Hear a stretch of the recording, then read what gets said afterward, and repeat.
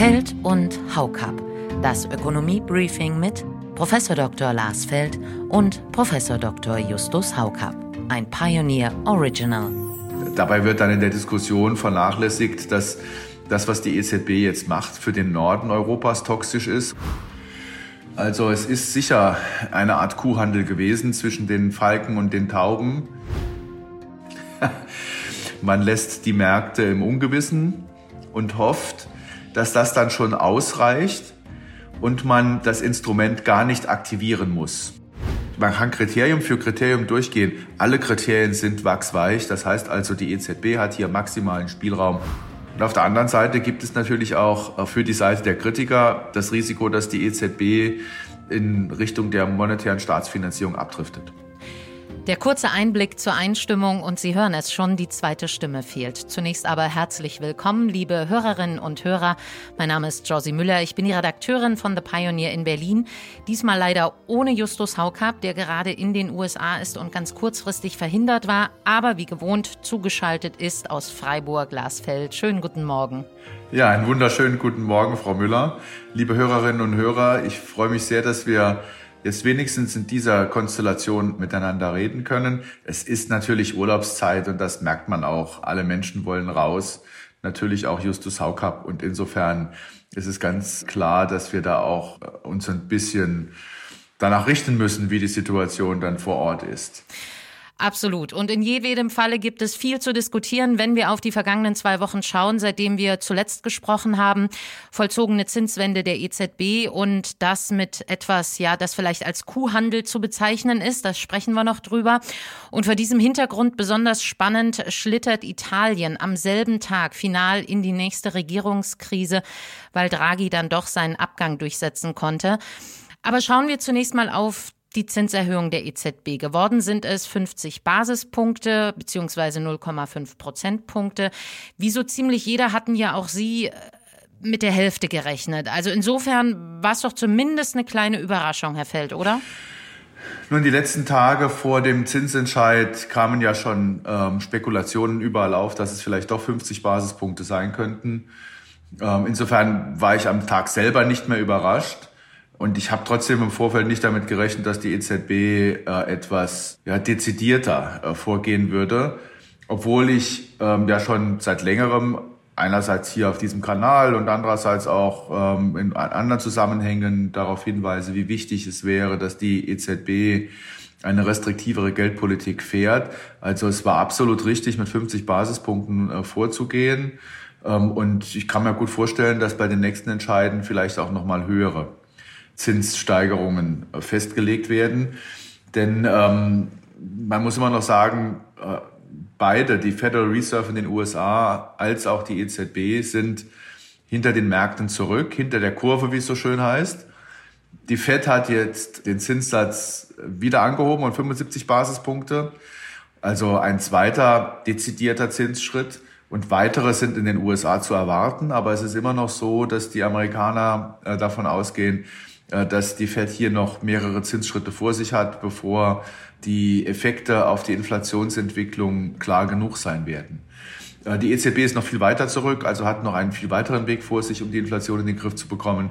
Und vor dem Hintergrund sind Zinsschritte mit 50 Basispunkten durchaus angezeigt. Damit einhergeht aber das nun auch vom Rat offiziell abgesegnete Antifragmentierungstool, das jetzt auch einen Namen hat, TPI, Transmission Protection Instrument, letztlich ein weiteres Kaufprogramm der EZB, um hochverschuldete Länder in der Eurozone zu unterstützen. Einige kritisieren das als Kuhhandel, die Falken bekommen den größeren Zinsschritt und die Tauben die Option der Anleihekäufe. Inwieweit, Herr Feld, gehen Sie denn damit? Nun, ich sehe das ähnlich wie viele der Kritiker, die Sie da ansprechen. Also es ist sicher eine Art Kuhhandel gewesen zwischen den Falken und den Tauben. Und mit dem Antifragmentierungsinstrument, mit TPI, bin ich alles andere als glücklich. Man muss schon sagen, die EZB lässt sich auf diese Art und Weise immer stärker in Richtung Fiskalpolitik ziehen. Es wird ausgesprochen schwer werden für den Bund, der ja dann, wenn eine solche Klage vor das Bundesverfassungsgericht kommt, wie in der Vergangenheit, also alle Programme der EZB sind ja in Karlsruhe beklagt worden, PEPP steht noch aus. Sobald TPI vollständig in den Verordnungen vorliegt, wird es ebenfalls beklagt werden. Und da wird es dann schon noch ein bisschen schwieriger werden, auf Basis der bestehenden Rechtslage in Deutschland dieses Instrument noch ordentlich verteidigen zu können in Karlsruhe. Also es ist schon jetzt eine schwierigere Situation, die wir in Europa dadurch haben. Und was genau ist schwierig an dem Instrument? Es wird behauptet von der EZB schon wie beim Draghi vor 10 Jahren mit dem OMT-Beschluss, dass ein solches Instrument dazu dienen soll, die Transmission der Geldpolitik in allen Euro-Staaten auf gleiche Weise sicherzustellen. Und die Fragmentierung der Märkte ist hier das Argument, dass eine solche Transmission vielleicht unzureichend wäre.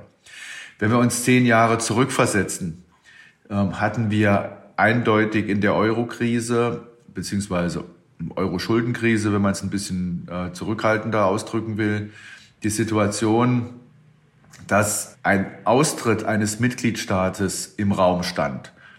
Das war bezogen auf Griechenland, dann zwischendurch durchaus auch mal waren Spanien und Portugal in der Diskussion, aber im weiteren Verlauf ging es dann vor allen Dingen um Italien. Italien musste Anfang 2012 Zinssätze zahlen, die über 7% lagen. Und vor dem Hintergrund konnte man argumentieren, dass in der Zinsentwicklung eingepreist war das Risiko, dass ein Mitgliedstaat austritt und dann mit einer neuen Währung agiert, die gegenüber dem Rest Euro abwertet.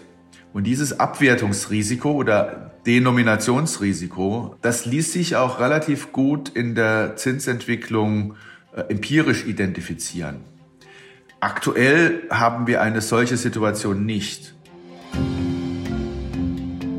Was stattdessen der Fall ist und welche Risiken damit einhergehen, wird natürlich noch ausgeführt.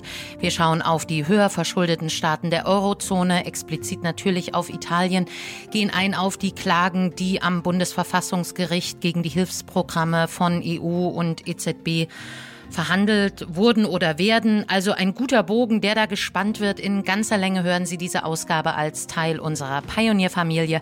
Alle Informationen dazu finden Sie auf thepioneer.de. Wir würden uns freuen, Sie bald in aller Ausführlichkeit hier dabei zu haben. Ja, liebe Hörerinnen und Hörer, ich wünsche Ihnen einen schönen Sonntag. Genießen Sie die Ruhe, die es dann doch in einem gewissen Ausmaß diesen Sommer gibt. Ich hoffe, Sie sind nicht in Reisestress eingebunden bei all den Schwierigkeiten an Flughäfen, Bahnhöfen, Autobahnen. Wir gehen fest davon aus, dass die Vereinigten Staaten Justus Haukapp wieder rauslassen und er dann zur Verfügung steht für die nächsten Podcasts, die wir gemeinsam aufnehmen wollen. Vielen Dank. Feld und Haukapp. Das Ökonomie-Briefing mit Professor Dr. Lars Feld und Professor Dr. Justus Haukapp. Ein Pioneer Original.